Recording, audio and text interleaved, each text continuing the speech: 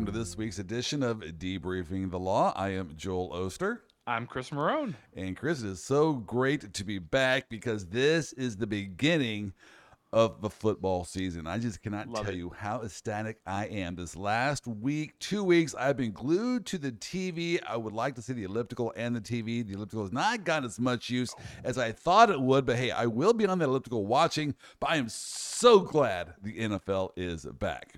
Oh man, it's great being able to just like come home from church on Sunday and just 7 games of just pure NFL bliss. And we had a lot to unpack this. So I do want to put this disclaimer out there that today's episode is going to be football centric, but it's not going to be all done on the gridiron. We have some legal stories as well that impact the world of football. But before we get there, I do want to cover a couple of preliminary matters. First of all, we would like for you to give us a 5-star rating. Do a like and a share. Our numbers are growing. We're very ecstatic about that. But to help them continue growing, we need to give us a 5-star review. Just say you like us, repent afterwards if you really don't like us. I get that. But hey, consider this a favor to Chris and myself. Give us a 5-star review and a like and a share. I want to make a quick reference, a shout out to the people in DC. I just had a meeting in DC this week and just got back last night. And Chris, I just got to give the shout out to the people of DC because I was flabbergasted when I saw this. I was going up from the metro to where I forget where I was, but you're in these escalators, and for me, I am a walker on the escalators and the moving sidewalks. I like to move. I like to walk. In fact, if you're not going to walk, I'll just get off this moving sidewalk and walk beside you, or I'll take the stairs. I'm much faster that way. Well, in DC, everyone followed this rule where if you don't want to walk, you push yourself to the right. Yep. And if you are a walker, you can move on the left. And I thought that was a great idea. I'm telling you, I looked up this escalator. Everyone who was staying still was shifted to the right, and the left was like another lane of traffic of people moving up the escalator. I was so impressed. I thought this has to be an anomaly. I took a picture of it with my camera. It was so amazing for me. This is like, Moses parting the Red Sea. Oh, look, the standers are to the right, the walkers are to the left. So then I go to another escalator. It happened again. So this must be a thing in DC. They are so polite there that if you're going to, you follow these simple rules of if you don't want to move on the escalator, you go to the right. If you are a mover, go to the left. So, Chris, do you think somehow this politeness might rub off on the politicians there in DC? I did want to make the joke about how that exact microcosm like mirrors Congress, right? If you want to stand still and not do anything, you're on the right. And if you want to move and get things going, you're on the left. Touche. That is a good point. Just saying. I mean, it's a good joke. It's a good take. I don't agree with the point, but that is a good take. It's a hot take. It's a joke. No, I've seen that like when we were traveling over Europe this summer. It was the same thing, but it was opposite, right? You're on the left-hand side. You're standing. So I think a lot of societies and cultures have worked out like if you just want to stand there, and I'm a stander. I'm a total stander. I like to just hang out and get out of my way. Right. But I'm fine with that. I'm nudged up all the way over to the side so that way the person can shoot up and do what they want to. Like, you be you. If you want to walk on an escalator, you psychopath, you go right ahead. Like, not me. I'm hanging out. I find joy. So like if I'm on the people mover, the moving sidewalks, and I see a crowd of people that they're not following this rule, I take a little bit of joy. I don't know. This really is going to show how bad my personality is. Yeah. I will walk next to the moving, people mover, and I will pass those guys on the right, and I'll give them a glare. Like I've been stare at them. And they were driving 5 miles into the speed limit in the passing lane. Once they finally get past them, I give them that glare. That's what I do. I need help. The people of Sky Harbor Airport. Sky Harbor, Phoenix's airport is ginormous, and they do have the people movable sidewalks, right? But they all clump together. They all stand together so you can't walk by it. Like when I'm hustling to a flight, because I don't know if you've experienced this, but in the last 5 or 6 flights that I have flown, if I have a layover, it used to be a layover was like an hour and a half, 3 hours. Now my layovers are like 40 minutes, 30 minutes. And so like I'm rushing off the plane, like trying to get to my pulling next an flight. O.J. Simpson for those people back in the day. $6 million man, right? And if these people are, and I'm trying to walk on the walkable sidewalk so I could pick up that extra bit of time without actually having to exercise because reasons. I hate when they stand there, and I'm just like, and then you're sitting there staring at them. Got to get moving, man. Hey, you know what? I want to give another shout out here because I have a comedy special coming up here in a few weeks. October 11th here in Kansas City at the KC Improv. It's going to be about a 2-hour comedy event. I got Cam R. Awesome is going to be there. He's going to be emceeing the event. We have Carrie Phillips, a hilarious comedian. He's going to be opening as well. He's going to be there. It is going to be a lot of fun. Again, if you're in the Kansas City area, you can get tickets here. We'll put the link in the show notes. October 11th, the Presumed Funny Tour our kickoff is going to be on October 11th. Hey, let's get now into some football discussion because I was watching Thursday Night Football last night.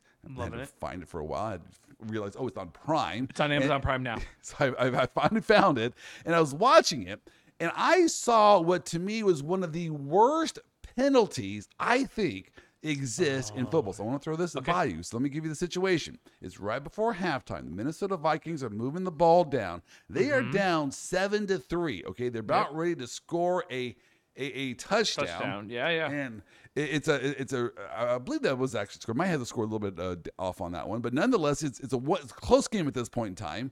And so the quarterback for the Minnesota Vikings, Kirk Cousins, throws a long ball to Justin Jefferson, who catches the ball, I believe, around the 5-yard line, twists and turns to go to the end zone, and right as he's about ready to score, the ball pops out of his hands. Okay, it's a fumble. Now let's analyze this. This is a fumble. It happens a lot in football. Yes. If it had happened on any of the other 99 yards of the gridiron, do you know what happens when the offensive player fumbles the ball and it goes out of bounds? It's a dead ball. It just goes out of bounds. They get the ball where it went out of bounds. Whatever yard line it is, right? That's how insignificant that play is. You just get the ball where it rolled out of bounds. But not if you fumble at the 0-yard line, so a little bit of the ball flies over that pylon, what is the penalty for that? So all the other ones, it's not even a 5-yard penalty. It's nothing. It's not loss of down. It is nothing. It is just simply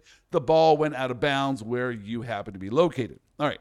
But if that ball goes over the pylon, the penalty for that is you lose the ball. The other team gets it not there at the 20-yard line. That is the harshest penalty in football for what I think is not that big of a transgression. So, Chris, I'm going to throw this out there. That is the harshest of penalty in sports.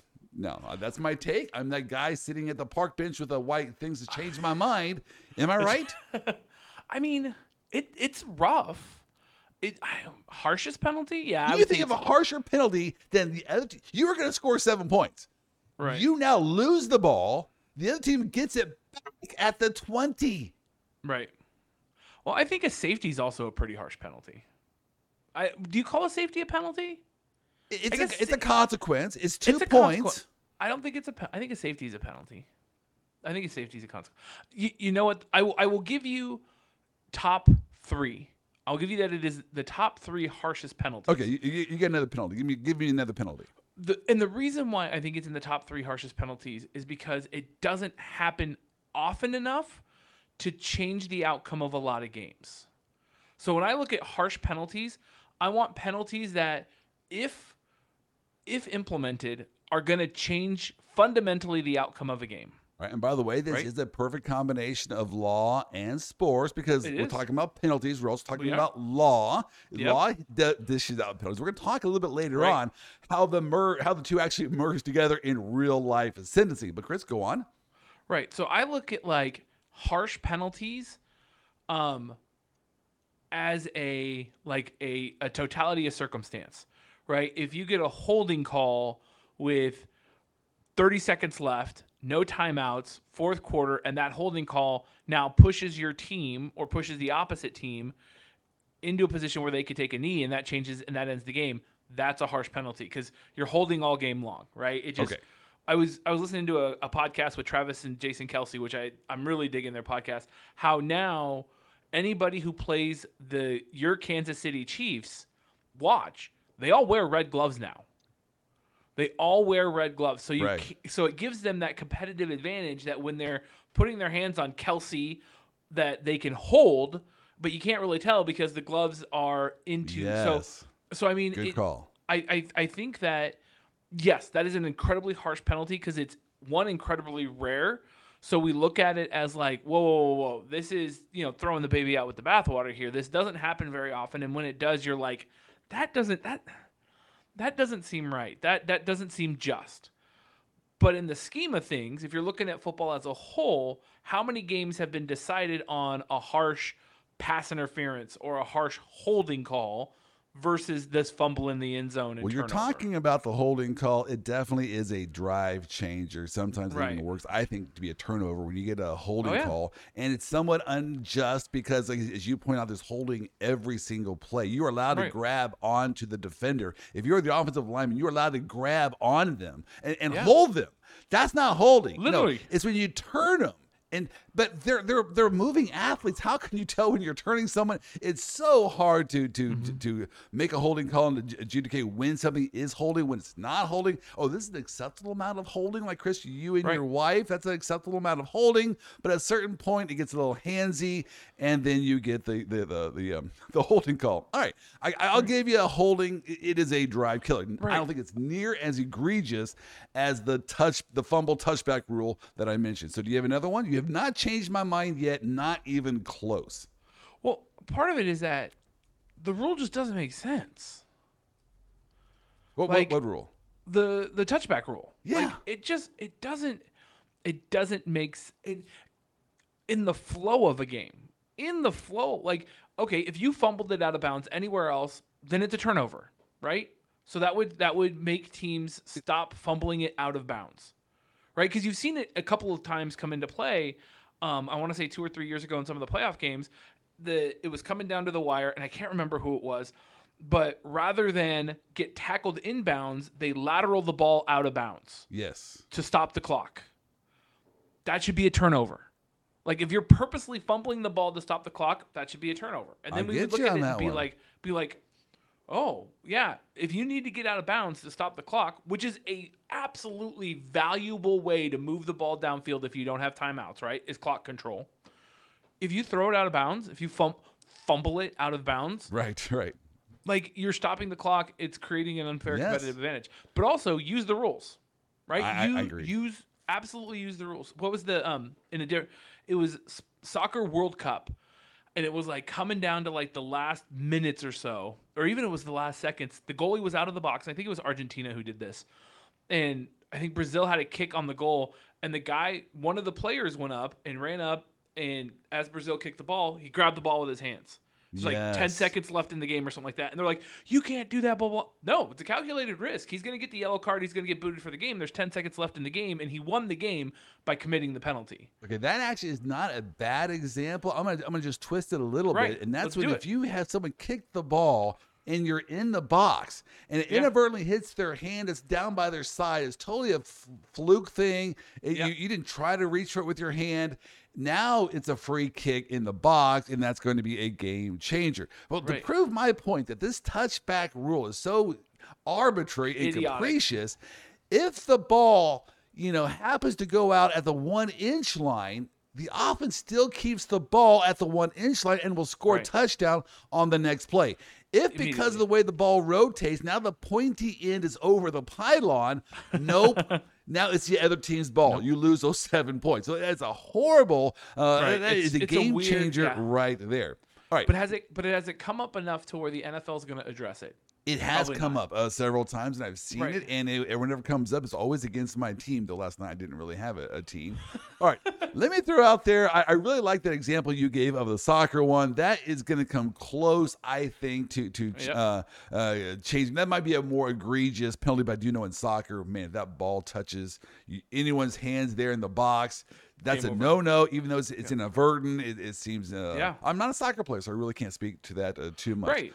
All right, let me give you another one that I think is just really, really bad, and that is the pass interference. Oh, that's a rough one. Everything's pass interference. That is your job as a cornerback is to interfere with the pass. Yes, and especially when you're a great point. That's the whole point. You're a defender, but especially when it's an underthrown ball. Right. It's a bad throw. It's a crappy throw, and so the receiver then has to come back through the defender. Mm-hmm. That is no. If you threw a bad pass, you should not get bailed out because of the receiver then comes back through the defender. If it's a short ball, it should be everyone's fair game, and I do not like that call. You know what's not pass interference? And this kills me, like absolutely kills me. If I'm a cornerback, let's say I'm Deion Sanders in my prime. I'm Deion Sanders going up against Jerry Rice in his prime. If off the line as Deion Sanders, I rock Jerry Rice and I knock him to the ground and the ball never even gets thrown in his direction, not pass interference. So as a defensive coordinator, I can have my cornerbacks switch with my linebackers. I'm going to put in Andrew Donald at cornerback, and I'm just going to have him tackle Tyreek Hill every second he's off the line.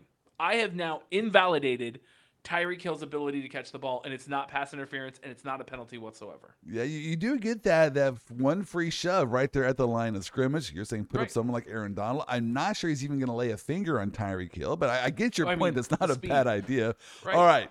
Well, there you go. We've got a lot of football to talk about here. Another big issue that took place this last week, and Chris, I whenever this happens, I feel like it's my job as a teacher of writing to point this out, because grammar, Chris, can kill. If you don't use the proper grammar, it can kill.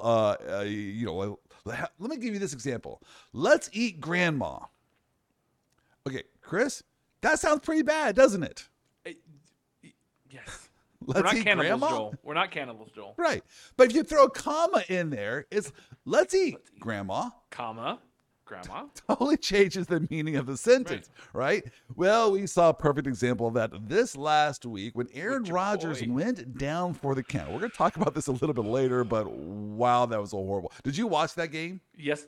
Aaron Rodgers was the starting quarterback in 2 of my fantasy leagues. There you go. You are a hose. You are screwed. Now it's Kenny Pickett and Russell Wilson. There you that's go. Beside the point. Well, the fourth play of the game, Rodgers makes a little turn there, and his ankle rolls up. Something like it. I watched it in live action. I didn't think it was that big of a deal. But when you are almost 40 years of age, maybe he is 40 now. I don't know. That is a big deal. It tore his Achilles. He went down for the count. We all knew his Achilles right away. Even texted my friend Scott and said, "Look, this is his Achilles. He's done. I'm not a doctor. You are a doctor, but this is his Achilles. He is done." Yeah. But that being said, Patrick Mahomes did a tweet that said, "Hate that man, ... Okay, Patrick, why are you ragging on Aaron Rodgers? I know I don't like Aaron Rodgers. Chris, you have been very upfront. You don't like Aaron Rodgers. Echo that sentiment. I retweeted that so quick. Boom, boom, boom. Re-X'd it.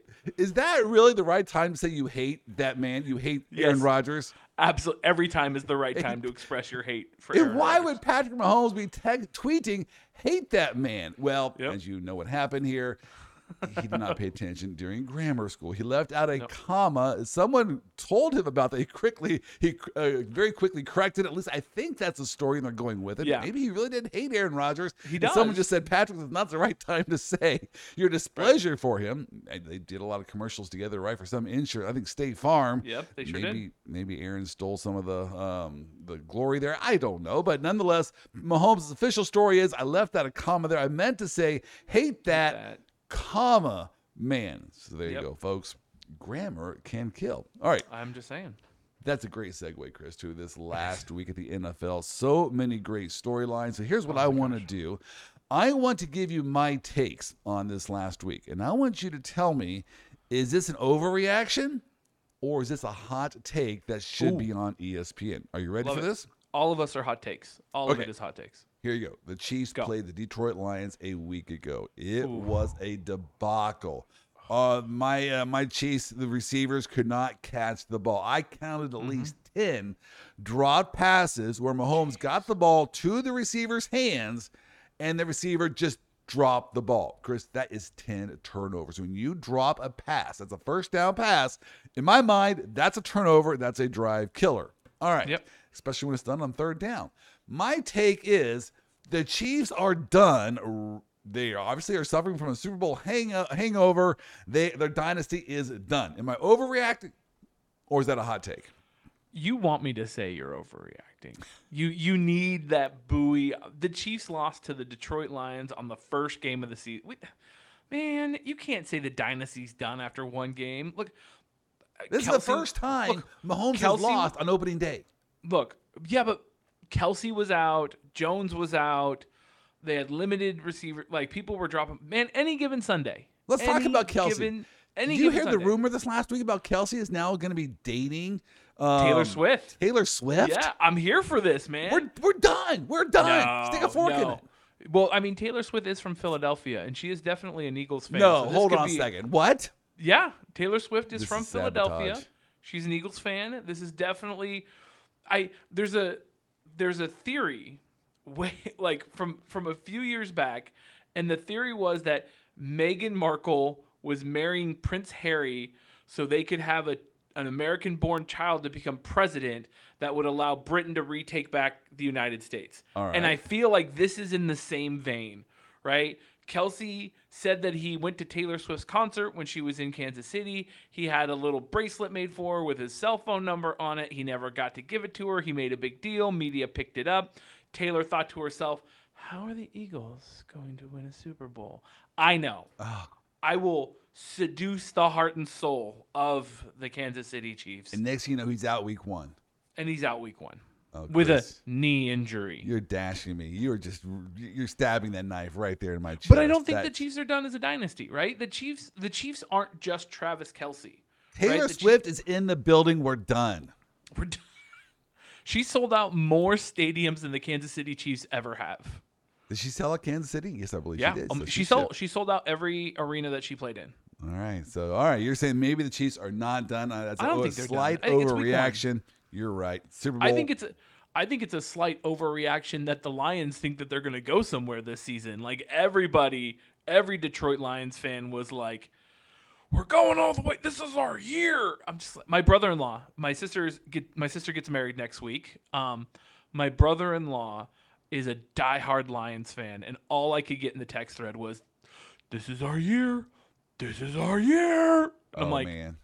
God bless them. It's week 1, bro. We went 50 years without a Super Bowl, and now it happened to the Chiefs. I do hope it happens for the Lions. I do hope it happens at some point in time. Their fans probably deserve it. But all right, it's an overreaction. Overreaction for sure. There you go. All right, how about this one?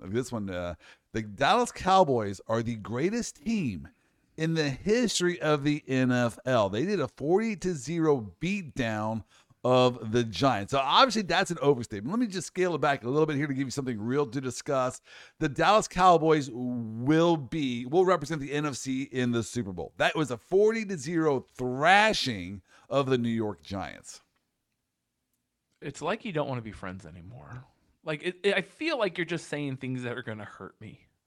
That you're just the Dallas Cowboys are not going to be representing Dallas anytime soon, let alone the NFC in the NFC Championship 40-0. Look at Dak over Prescott's the mighty number. Giants. Look at Dak Prescott's number. Doug Jones had an off day, and I get it. We all have off day. It was pouring down rain. There was a lot of things going on. Look at Dak's number. The defense dominated the Giants. Absolutely dominated the Giants. Most of the points were pick six. Dak Prescott and the offense of the Dallas Cowboys put up a absolutely meager showing. Okay. Absolutely meager. I was looking at my fantasy league, and Dak Prescott got 7 points, which, for those of you who don't do fantasy, depending on the league, Yahoo is the one that we do fantasy with most of the time because it's the easiest to use. Quarterbacks are in the 40 to 48 point range. Kirk Cousins last night scored 41 points on a loss and 2 fumbles. Okay, so he got 41 points on a loss and 2 fumbles. Dak Prescott, on a 40-0 victory, got 8 points. He put up 0 offense. 0 off. So to say that, now if it was a Doug Jones horrible night and the defense dominated, and then Dak Prescott came in there and dominated on offense, I would say, yeah, man, power rankings are there. You got to give Dallas Cowboys some props. right? No. Doug Jones had an off day. Doug Jones's receivers had an off day. Every multi-million-dollar quarterback had a bad day in week 1. So Daniel Jones there of the Giants, you're saying Daniel, most not Doug. likely this was less a testimony to how good Dallas is and some more a testament to how bad the Giants are. Yeah, By Daniel the way, Jones had a bad day. the Giants just signed Daniel Jones to a huge mega Right. millions long-term contract, and that's his first game after signing that contract. Boy, it sucks to be a Giants fan right now, I guess. But I mean, look at I mean, we'll probably get into this, but the analogous look at Joey Cool, Joe Burrow, signed the largest contract in NFL history for a player, right? 5 years, $275 million, $260 million guaranteed. Okay. What did he do week 1? Laid an egg. Whole lot of nada. In his defense, he also laid an egg early last year as well, and Right. so So you can't count you. So in the same tone that you can't count somebody out for laying an egg in the first week of football, you can't count somebody up saying this is going to be our year when as a quarterback you laid an egg and your defense just murdered the game, right? All right, so you are not taking the Cowboys to be in the Super Bowl. We do need to get to our Super Bowl picks at some point in time because if we do them on week 18, it's not going to seem as legitimate as doing them early on. But all right, here's my next one. The Jets curse is real. I want to take you back into some history. Now we're opening day. 1999. Bill Parcells is the coach, the legendary Bill Parcells. Yep. Vinny Testaverde, former number 1 draft pick from the Vinny University of Testaverde. Miami, Heisman Trophy winner, was the quarterback, and this was going to be the Jets' year. Now, I am a big Vinny Testaverde fan. I loved him at Nebraska, at Miami. And I remember this year. I remember the excitement, thinking the Jets maybe are going to make it to the Super Bowl. Bill Parcells has resurrected Vinny's career. This is going to be their Super Bowl run. Opening day, Vinny tears his Achilles. Yeah, out. Boom. Does that sound familiar? That was a career ender. Career-ending It did. injury, right? So the Jets curse is real. It happened again now. Everyone's talking about the Super Bowl this year, how Aaron Rodgers is going to lead them to the Super Bowl. Do you think there is a Jets curse? Oh, for sure. I'm a full believer in sports curses. Curse of the Bambino, right? I'm a full believer. The Cubs curse. Like I'm a full believer in curses and all of that when it comes to that. Karma plays a huge role. The divine, some would say, plays a huge role. That's why everybody prays before the game. I got to tell you, I would think that if I were a quarterback thinking, should I sign with the Jets? And I'm in the later stages of my career. Yeah, maybe not. Maybe not. But if I'm Zach Wilson, hey-o, I'm definitely matter. thinking I'm going to be with the Jets. Zach Wilson has his own hilarious story there. Yeah, we're going to talk about that someday. All right, how about this next one here? The Packers are quarterback heaven, nirvana. How lucky can they get? It looks like right now they have their next all-pro, all-star quarterback. Here's what I mean. Yeah. Over the last, 30-some years, do you know how many starting quarterbacks they've had before this current one? 2. You had Brett Favre with a long career, followed by Aaron Rodgers with a long Hall of Fame career. Yep. Did they just get their third one? By all measure, the very first game was a great game for Love, and the thought there is that this is quarterback heaven. Yeah, I think. Well, one, seeing Aaron Rodgers go down in the first 4 plays of a game, every Packers fan was like, oh, "Dodge that bullet." But yeah, J Love sat under Aaron, and Aaron is a 4-time MVP quarterback. So hopefully that they're going to invest in him, and hopefully he's going to go far. So if you're a Packers fan, are you happy or are you upset what happened to Aaron Rodgers? Because keep in mind, they did lose a first-round draft pick. They traded Aaron Rodgers to get a first-round draft pick back, but Aaron Rodgers had to play over 65% of the snaps. He's not going to do that, obviously, and so they lost their first-round draft pick. They essentially, they're good to go. Lastly here, Chris, I want to throw this idea by you. I think we have an MVP award winner after week 1. I think it's pretty clear. Tyreek Hill, the Cheetah, will win the MVP. He had 215 yards, 2 TDs. He looks so incredibly fast. If Tua can stay healthy, Tyreek Hill Big will if. win the MVP. I mean, man, he was super impressive. And like that Miami game was probably the highlight of the week for me. Outside of the Niners commanding victory and CMC and Brandon Ayuk doing their thing. But man, that was such a fun game to watch. Just the flow changes and Tyreek pulling off some amazing catches and Tua doing his thing. It was just classic good football. So that's not an overreaction? No, not at all. Right. I think Tyreek Hill is arguably top 5 receivers in the game right now, arguably, and Tua is a top 32 quarterback. So as long as Tua stays healthy, Did you say he's a top 32 quarterback? Oh, you're a Tua hater. I'm not a Tua hater. I think he just needs to stay healthy. Yes. Right. I think he's a good quarterback. I joke, right? Top 32. I think he's a good quarterback. He has good, obviously, right? He had a great game against the Chargers, but Tua, I mean, last season with his concussions and trying to play through them, that's not smart play. That's not long play. That's, short victories. It's a penny wise and a pound foolish. Yes.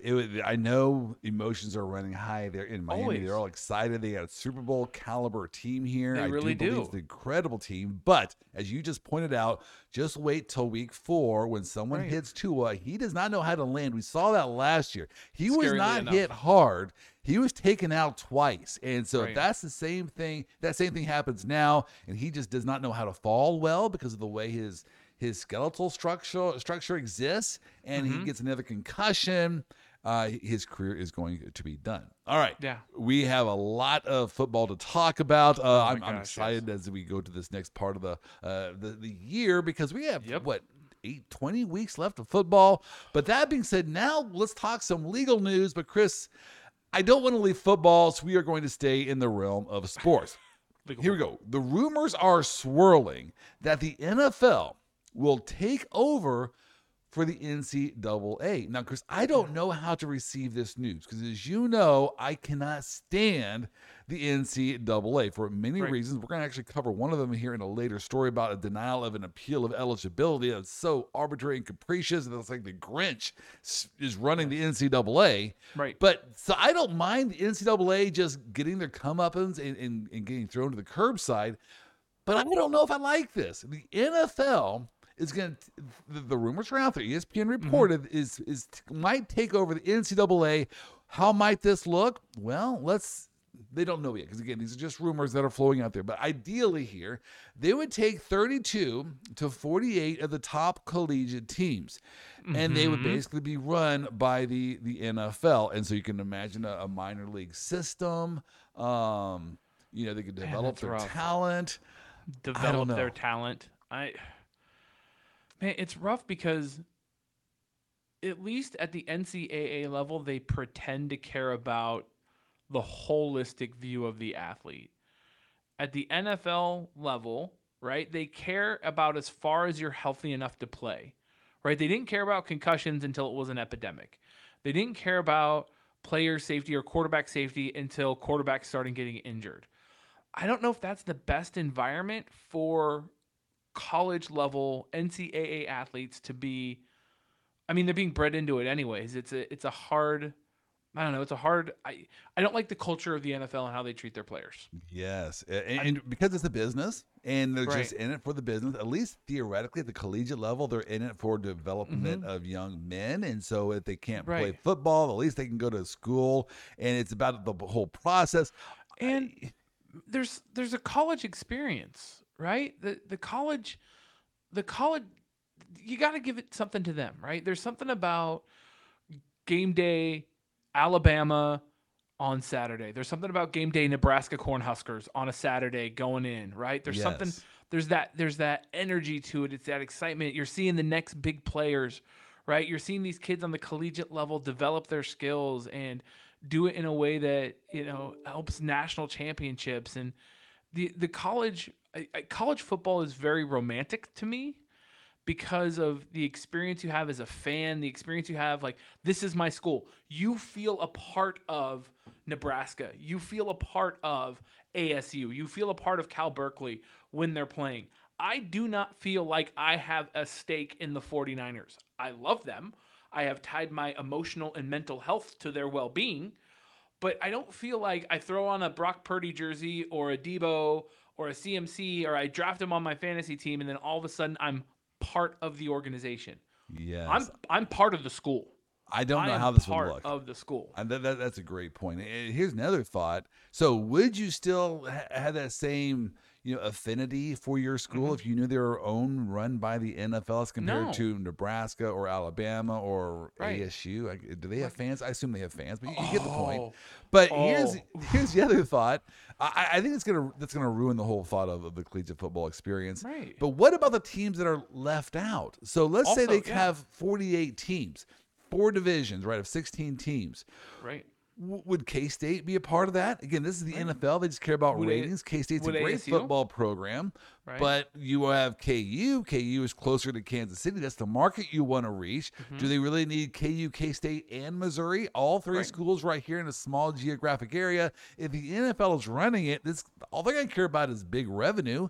Right. And so I have a lot of problems with this. My other thing, and this is a small thing, the service academies, Army, Navy, Air Force, right? Like you can't be because you're a service member, right? You're a member of the U.S. Army or the U.S. Navy or the U.S. Air Force when you play for those schools. Do those schools just get away? Because one of the best games, hands down, in my opinion, is the Army Navy game. It's America's game. Right? Well, you would still have a product out there for the teams not a part of the NFL. So you would have your NFL teams, but you don't get the same everyone else. And I don't know. We have that now, right? We have the NFL and we have the XFL. So here's what I think is going on. I think the NFL's floating this idea out there just to see how the public responds. Is something that's going to generate some steam and momentum? Sometimes ideas get thrown out there and then people start thinking about them for a while and they realize that's not a bad idea. Or they think about it and they go, that's a horrible idea. We like college football. We like the fact that Boise State can have one great year and at least have an argument to be included in the national championship picture, right? And they have the blue field. Come on, man. Yeah, if you're in the NFL, you're not going to have a blue field. They're going to put the kiboshes on that. And so we like that about college football. So again, I hope this is just, hey, let's see what the response is. Is there some support for this? I have a lot of problems with this, and you pointed it out well. Also, college football coaching breeds a lot of NFL coaches. And that's because they're put in a lot of high-stakes area. They have to deal with a lot of stuff. They have to deal with a lot of crap from the NCAA. How is that going to work in recruiting coaches for the NFL junior or diet NFL, whatever you want to call it? Like, that's going to create another barrier to expand the ability and the talent pool of coaches. What if it's just then? What if it's just this then? What if it's just the NFL saying we are going to give you whatever, $100 million, and that way you guys are going to be a feeder school for the NFL, and it helps pay players' salaries. So they don't really have. You would have to start paying college players. That would be. They would have to which. You know, that would be the outcome. Alito, Brent Kavanaugh and Samuel Alito, after their decisions in the NCAA decision last year, are in favor of paying college students athletic salaries. Their concurrence in the opinion specifically pointed out that in no other labor market would you be able to have free labor the way that you do in the NCAA Division I football. Yes, that came from the NCAA v. Alston case. Brett Kavanaugh, in his concurring opinion, said, look, price-fixing labor is price-fixing labor, and so the NCAA rule that prohibits payment to players seems to be a blatant violation of the Antitrust Act. Right, and so, NFL, pony up some of your $9 billion that you make every year. Well, since we're talking about the NCAA, and I wanted to rag on them, let me rag on them for just a little bit, because I'm not happy with the NCAA. They rejected an appeal by the North Carolina's player named Tez Walker. Now, let me just tell you a little bit about Tez's situation. So, generally speaking, you have 4 years of eligibility to play your collegiate experience. And if you're going to be in Division One, those 4 years have to be within a 5-year period of time, as compared to the NAIA, where it could just be 4 years whenever. All right, so let's go back to the NCAA.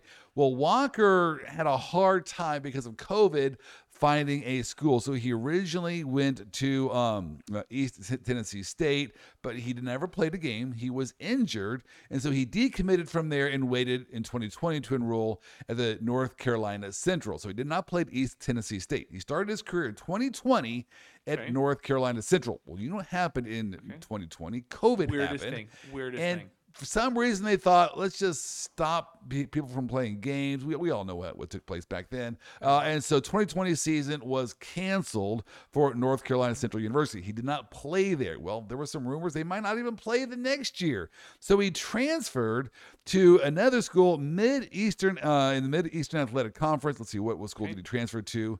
So my notes here are a little shady, but he transferred to Kent State University. Kent, yeah. And he played there for 2 seasons. All right. Well, he then transferred again back to North Carolina, but the state of North Carolina, but to the University of North Carolina. So this would be a second transfer. Now, when he did the second transfer, that was allowed under the rules of the NCAA. In fact, everyone was doing it. I was even complaining, why are all these transfers going on? Everyone's just transferring every single year. Well, it was the rule. So he transferred again to the he transferred again to North Carolina. Right. After that transfer, the NCAA changed their rule and said, nope, you only get 1 transfer. So tracking the second transfer, you lose a year of eligibility. You got that? They changed the rule after he made that decision, and they applied it to his decision to transfer. Right.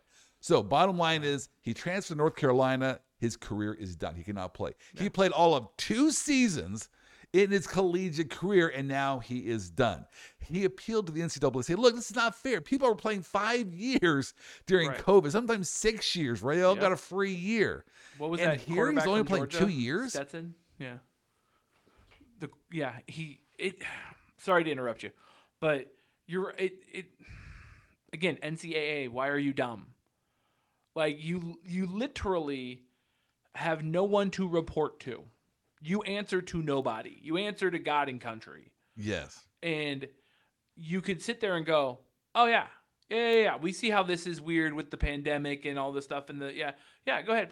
What is the word? Like, the guy isn't like hopping schools and baiting programs and screwing like administrators or anything to that effect.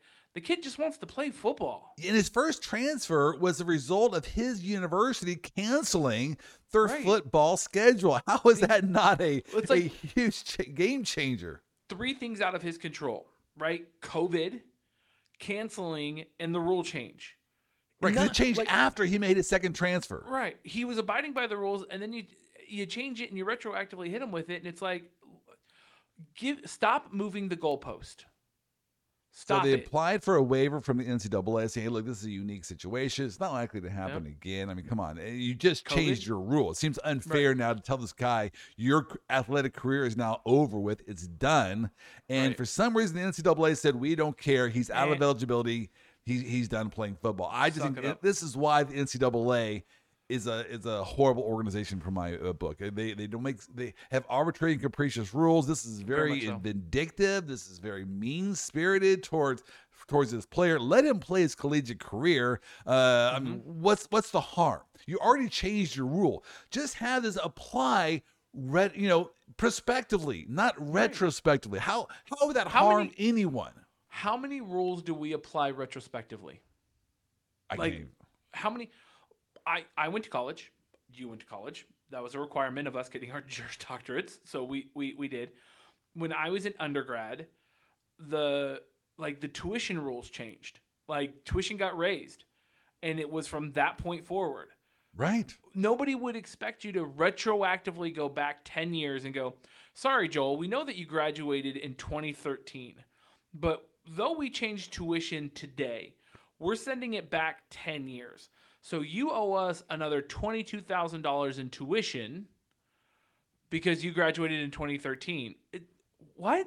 Like, That is the level of like head scratching annoyance that I get from rules that are applied retroactively. Generally Now, speaking, as a country, we don't like ex right. post facto laws. It's in the No. Constitution somewhere. I can't cite scripture and verse, but we don't like the idea that you commit an action, then we change the law and apply it to what you already.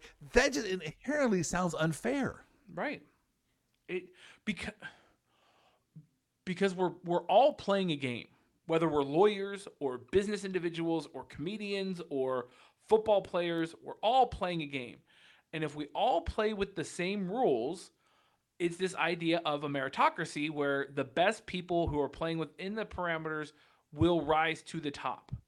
When you take rules and you apply them retroactively because one player may have used the rules in the way that they weren't intended, which this argument could be made that he didn't use the rules as intended, and then retroactively apply it to them, you're specifically changing the modus of the game to benefit yourself. Well, I hope there's a lawsuit here against the NCAA so for an arbitrary and capricious rule. I hate applying this ex post facto to him after the fact. Just let him play and have his full 4 years of eligibility. It didn't look like, based upon his stats, that he has a future NFL career ahead of him. He just looks like to be a good, Division I player, but not really going to be drafted. And so this is it now for him. His football career is done because of this stupid application of this rule.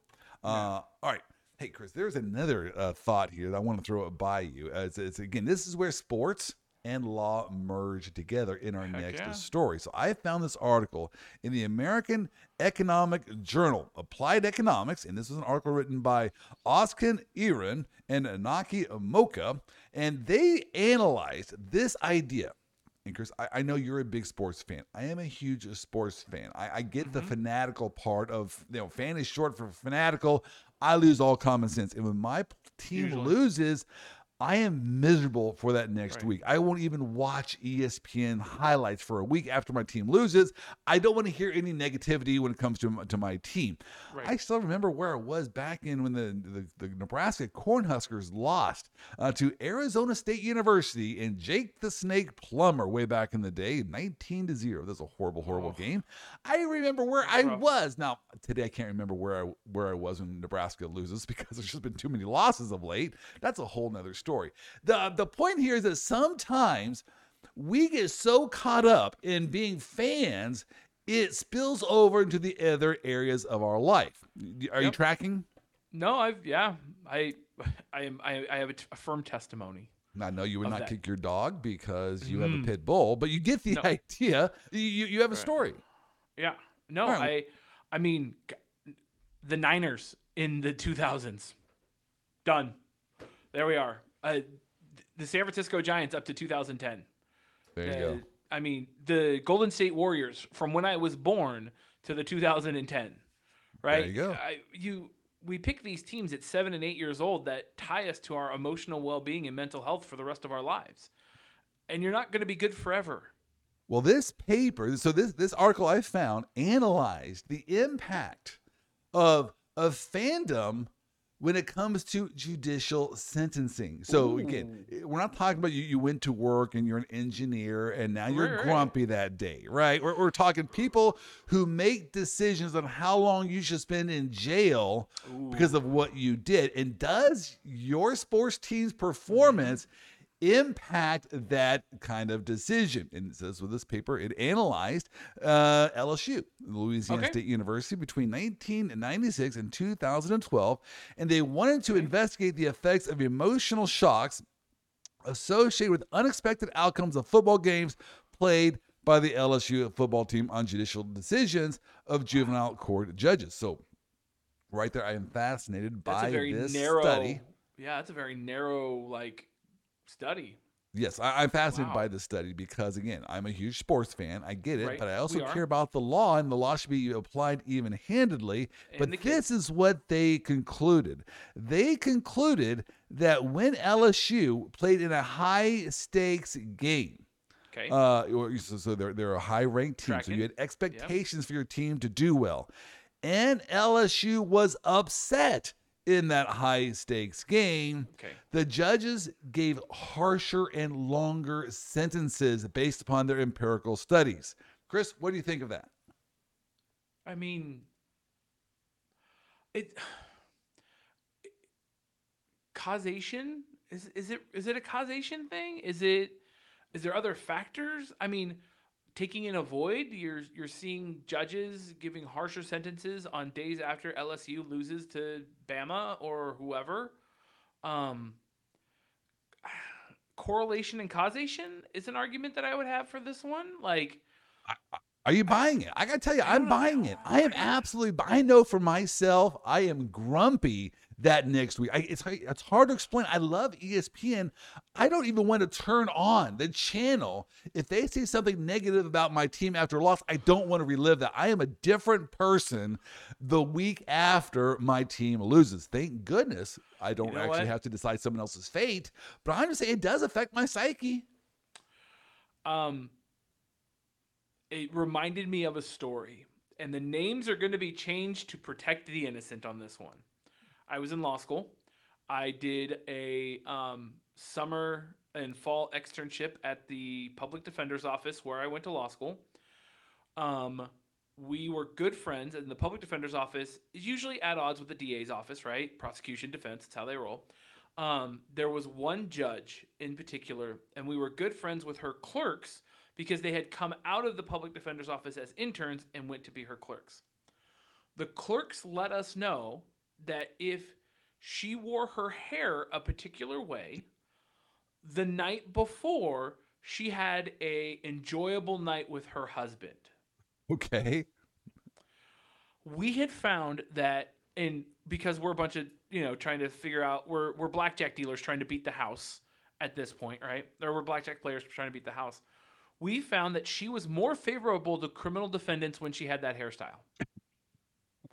Wow. And not more favorable, like ruling on dismissals and stuff like that, but the penalties were harsher, right? She was more apt to hear our idiotic arguments and kind of give them some more weight. I want to see that paper. Nope, this paper analyzed the impact of losing high stakes college football games. But the next paper, written by Chris Marone, is going to be when judges get laid, do you get a more favorable sentencing the following day? In my colloquial experiences, the answer was yes.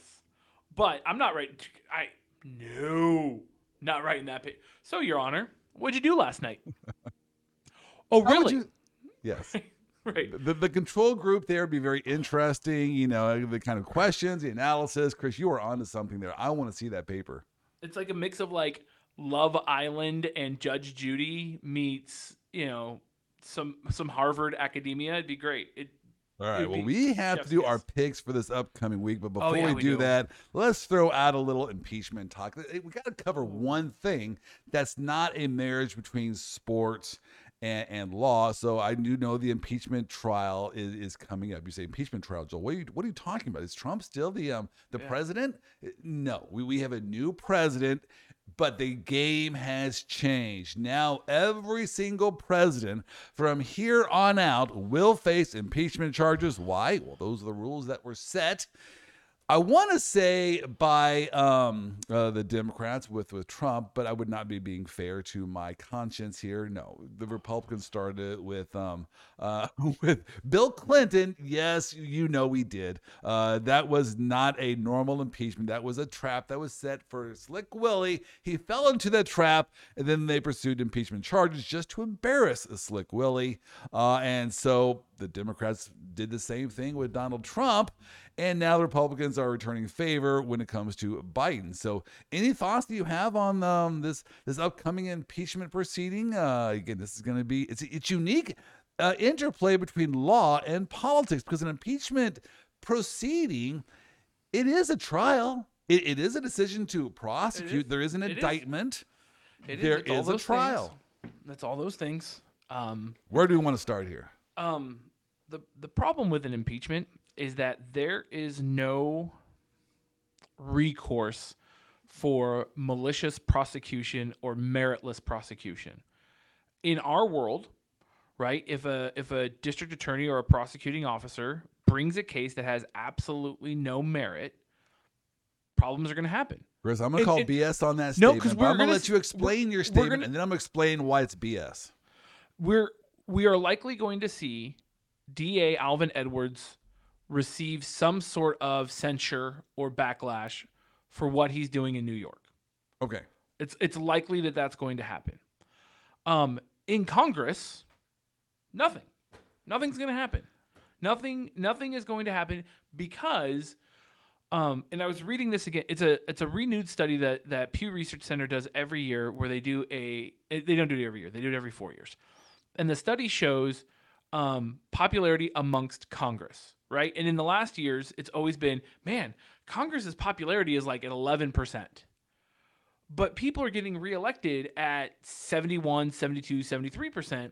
So about 8 years ago, Pew went back and started asking different questions, and it came to find out that it's not my Congress member that's the problem, right? It's the Congress member that represents Joel's district. That's the problem. It's not Chris Marone's Congress member. It's not Ruben Gallegos and Greg Stanton.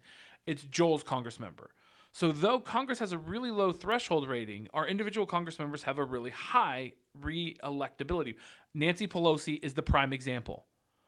Homegirl filed paperwork to rerun for her congressional seat that she's held for like 36 years. Is she alive still? Yes. Dianne Feinstein filed paperwork to rerun for the Senate. No. Mitch McConnell has filed paperwork to rerun, to at least be on the ballot. Whether they run or not, they have filed the paper. Whereas Mitt Romney went on TV yesterday and goes, man, I'm too old for this. Like, we need a new generation of people here in Congress. Like, we're done. Boomers want to enjoy their afterlife. Come on. Right, we're done. We're done. All right. And so I think that there's no so Congress, and they have been, and we all, you and I, separate sides of the aisle on this one, but we've both agreed that Congress has been political theater for a really long time with absolutely no consequence. I get what you're saying, but let me just throw you three facts that I think is going to call BS on your position. Because what you're saying is, look, a congressman that might vote for impeachment, they probably are not going to face a tough reelection campaign because of wherever they happen to live. All right, I get that. But let's go back and do a little history lesson. Let's go back to the impeachment of Nixon. All right, who won the next general election? The opposite party. That's where we got the peanut farmer from Georgia, the Democrats. So the Democrats pursued the impeachment proceedings against Nixon. They won because they then won the next general election. Let's go to Slick Willie. And he resigned. Slick Willie faces some impeachment proceedings. Who won the next election? Al Gore. George W. Bush beat Al Gore. And so the other side won. I need an asterisk. I need a giant asterisk by George W. Bush winning. I get what you're saying, but George W. Bush was our next president, so it helped that party that pursued impeachment against the president. Let's go to Donald Trump. Donald Trump's impeachment was pursued by the Democrats. Who won the next election?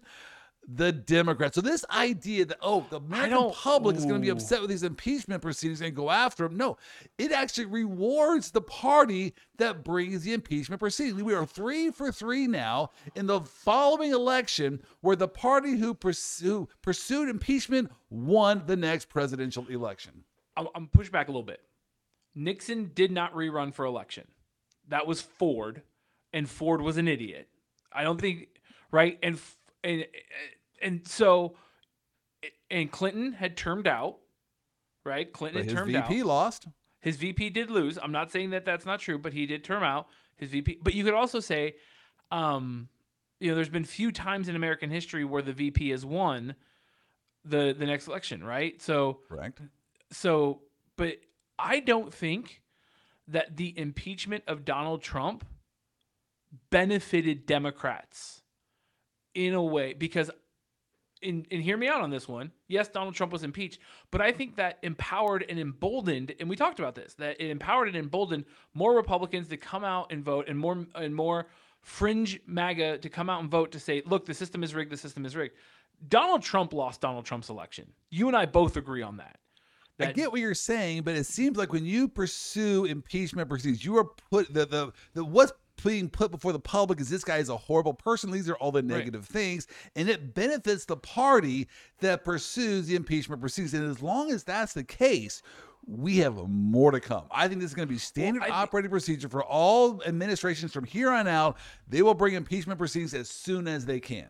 I think this is, by bringing impeachment proceedings against President Biden, this is the attempt of certain groups to delegitimize our election system. Because you're going to have a twice impeached president from jail running against a impeached president, and you're trying to nullify, and I do think this is the political move. You're trying to nullify Trump's impeachments by saying Biden was impeached, Trump's impeached. They're equal impeachments. And it's like, no, you're comparing a financial crime to murder. But think about it. If because of this impeachment, what will be the national story while this, even no matter what side of the aisle you're on, the story will be, okay, Hunter Biden was put on the board of Burisma. Why was he put on that board? How much money did he get paid? And then you have the text messages from Hunter Biden saying, from the daughter saying, well, at least, I don't have to pay half of daddy's bills like Hunter had to pay. So you see this, the daddy Biden is actually getting benefited from these incredible arrangements. It's negative. It looks bad. Looking bad and being a crime are two different things. It looks bad that Samuel Alito and Clarence Thomas took all of those trips. On all of those, it looks bad. I agree 1,000%. It's not illegal. And that's why it's a brilliant campaign move, because you are putting what looks bad in front of the entire public during an election cycle. That's why, unfortunately, Chris, I don't like this. I hate this. I hate this. This will be standard operating procedure from here on out, because they're realizing we're having the nation focus on what looks bad. Whether or not it's illegal, it doesn't really matter. Well, then maybe this is going to backfire on Republicans, and we're actually going to get a crop of individuals that are worthy of holding office. Are you going to run? No. See? It's not working. No. Joel, Mitt Romney just said he's not going to run. You would be the logical replacement for Mitt Romney. True. I agree with you there, except for I will never live in Utah. Okay. Look, I'm Mormon, but I'm not that Mormon, okay? Let's put that out there. But let's look at Chris Marone running for office in Arizona. Okay, I am depending on who you talk to, I'm anywhere from a leftist, anarchist, anti-capitalist, fascist, anti-fascist, depending on who you talk to depending on who we've talked to together, I am a center-right coward. Right? That's the breadth of what people view my political affiliation. And I live in Arizona. I'm anti-gun. But more to the point, are you 6'3" and 215 pounds? I am 6'1" and I'm 305. Hey, so, if Donald Trump would say he's 6'3", 215 pounds, I'm 6'6", and I weigh $180. Right, dude. I am benching like 8 plates. Let's go. Like just all day long. Hey, at the gym. If that's all it takes to get those kind of numbers to be a politician, sign me up, man. I'm running tomorrow. I mean, I can lie about my height and weight all day long. I can get risers. I can sit on a phone book. Like, let's go. There you go. All right. Hey, so we will follow the impeachment proceedings and have a lot of fun with it. My fear is that this is standard operating procedure. I do not like it. I think it's a misuse of the impeachment proceedings 100%. But as I just laid out, that's why everyone's going to be doing it, because it's campaigning, and I hate it. All right. Let's get to the real important stuff here, because we got to make some money, Chris. And I know we've talked about in years past doing this, and we've done our bets and our picks. Can we beat Vegas? Well, in years past, we've done all right, but we really haven't made bank on it. Maybe this will be our year we make bank and we can retire. By the way, Chris, that is big money. Do you realize that gambling picks, people pay big time? Have you gone to any of these websites where they charge money for you to find out how smart they are with their picks? No. It's expensive, man. And people are paying $100, $150, $300 a month to be on these sites where they get people's, they're betting everything. And if you think about it, if you're going to bet, let's just say $100 to $500, these people are crazy. They bet a lot of money on these games. Yeah. Why not spend $100, $200, $300 on a good cost website? Of doing business. Right? Yeah, cost of doing business. That makes sense. So that being said, ours are free. because you get what you pay for. But that being said, once we actually hit the 70% mark, you better believe I'm charging for this advice. Oh, all right. for sure. That being said, 70%. Let's go over our picks. Do you have your picks ready? I do. I'm sitting in front of me right here. All right, you go over yours first, then I'll change mine as needed. Okay, perfect. So I already am at a -1, right? Because I picked the Eagles with the -6 over the Vikings last night. No, you're not a -1. That's a 0. That's a wash. They didn't cover. They didn't 6 win by more. Yeah, but they have to win by more. Right? That's not a loss. That's a 0. Okay, so it's a 0. Okay. Right. If you place that bet with Vegas, you're getting all of your money back. You're not even paying a handling fee. You're getting your entire $1, because I know you're a big spender, back. I am. I'm actually going to Vegas next week, and so I'm going to lay again. There you go. For some reason, this happens every year that we do this. I end up going to Vegas 2 or 3 times for business, and so I go and lay our bets down and see what actually happens. There you go. So I guess I get the 0 with the Eagles, and I wanted to cop to that, right? We're recording Friday morning, but I told you yesterday that that's what my pick was, and I'm sticking to it. I'm not changing it just because we're recording later. Honesty, non-impeachable. No impeachment here. Okay. I'm going Packers -1 over the Falcons. That's pretty much even money line, and I'm going to see what J Love is going to do. He's our new franchise quarterback. We're going to go all day, every day with J Love. Raiders plus 9.5 over the Bills. I really appreciate the love that Josh Allen has for Derek Hamlin, and his tribute last week of throwing 3 interceptions to honor D really touched me deep. Like that was real love there. But I think that Jimmy G, he's getting into a groove with the Raiders. I think the Bills will probably still win, but 9.5, winning by almost 10 points. That's a lot. That's a lot. So I'm gonna go with the Raiders plus 9.5. We got the Chiefs and Jags, and I know you're gonna play this one as well, but you're giving the Chiefs 3.5, and Kelsey may or may not play. I think the Chiefs can pull out a victory over the Jags, even though T-Law, he's coming off of a good playoff season. They didn't go very far, but they've gone farther than they've gone before. That's got to put a lot of faith into Trevor Lawrence, and he's coming into his own. But I'm still going to pick Chiefs -3.5 over the Jags. The easy pick of the week for me is Niners -8 over the Rams.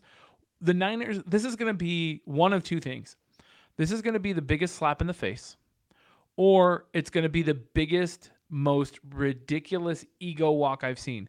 The Niners are wearing their home jerseys at an away game at SoFi Stadium. We're now calling SoFi Stadium South San Francisco. There you go. It is our our summer home where we're going to go because we're wearing home jerseys. I'm dying, but that level of arrogance speaks to me a little bit. But I also know that I am ready to just get kicked in the teeth for this one. Like, I get it.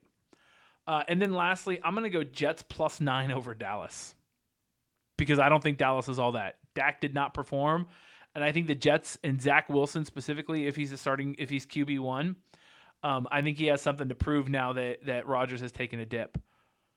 Wow, those are some interesting picks. The Jets over Dallas. That game is intriguing to me. It's huge. The Jets plus 9. We got to remember, like if Dallas wins by a field goal, I still win the bet. That's a huge line. That is a huge points. Line. 9 points. And I get why they're doing it because, Zach Wilson is not a great quarterback. Yeah. He made a lot of mistakes last year, but still, last year I think the Jets were 5-1 before they did their late season swoon. So. Okay. They had something going on. They still have a really good defense. Dallas has to be drunk on themselves because they had such a great week last week. Yeah. I that game is very, very tempting me. I stared at it for the longest time. I decided not to act on it, but man, I think that is a good pick. Yeah. I don't understand the 49ers over the Rams. So give me a little bit of an explanation because I know these are your teams. I saw that and I thought, I'm taking the Rams over San Fran. I get 8 points. Cooper Kupp's out. Their stud receiver running back guy. Cooper Kupp's out. But he was out last week and the Rams won. Yeah, but the Rams weren't playing the Niners last week. Like, let's be legitimate here. Brock Purdy really came into his own. Brandon Ayuk and CMC are coming into their own. Niners are number 1 in the power rankings right now. They have a lot going for them. The Rams they fell off last year, right? They were Super Bowl champions, and then they fell off completely. Now they're trying to kind of find their feet, their footing again. I think Brock Purdy has a lot to prove. Nick Bosa got his payday, right? So I think the Niners are really going to step up against the. I know it's a lot, right? It's a -8. This is the long bet, but I'm just feeling that's where it's going. The over under is 44.5. Wow. And all right, so I'm trying to look up the schedule for this upcoming week on the games, because I want to see if we have the Packers game correct. So the Packers are playing Atlanta. Who is favored in that game? So Atlanta is favored by 1 point. Or they were yesterday. Yeah. So Atlanta's favored. I'm pulling it up now, and Atlanta is now favored by 1.5 points with the over what am under I missing at 40.5. about that? I have no clue. Inexperience of J Love? Because I saw that. I thought that's going to be one of my picks of the week. I'd like the Packers because I get a 1.5. I think their quarterback is doing great. Atlanta has been nothing for the longest period of time. So I mean, I guess this is a new quarterback, but I picked the Packers a 1.5 because I get a 1.5 over Atlanta. Right. Just because I have no faith and no confidence in Atlanta. I am missing something with that pick. Isn't CJ Stroud the QB1 for Atlanta right now too? Right. So I don't get that. Yeah. All right. So I'm taking Packers. Cincinnati. I'm taking Cincinnati -3 over the Ravens. This one is difficult for me because I think Cincinnati's a slow starting team, but they have been. Yep. I fear Cincinnati. So Cincinnati it's basically 3. That's just a win over the Ravens. I'm taking Cincy. The Bucks over the Bears. It just shows you how little I think of the Chicago Bears. I think they're a mess, and for some reason the Bucks actually look decent. I do know their quarterback Baker Mayfield tends to get high on himself. He'll play good 1 week, then kind of mail it in, think he's kind of earned his place the next couple of weeks. Yep. So maybe he's going to have a bad game follow up. But I'm taking the Bucks and Baker over the Bears. A lot of B's there. I am taking the Chiefs over the Jags, though that's just simply because that's where my heart is. My head is saying, do not take the Chiefs. You got to take the Jags. And here's why. Jacksonville is on a tear. At the end of last year, they were the hottest team in the NFL. Trevor Lawrence has figured it out. He knows how to play in the NFL. Him and his new coach, last year was their first year together. They had some growing pains at the beginning of the year. They figured things out by the end, and they were on an absolute tear and a roll. And this is going to be played in Jacksonville. The only thing here is that the Chiefs are ticked off. And they are a Super Bowl team, and they were embarrassed on national TV.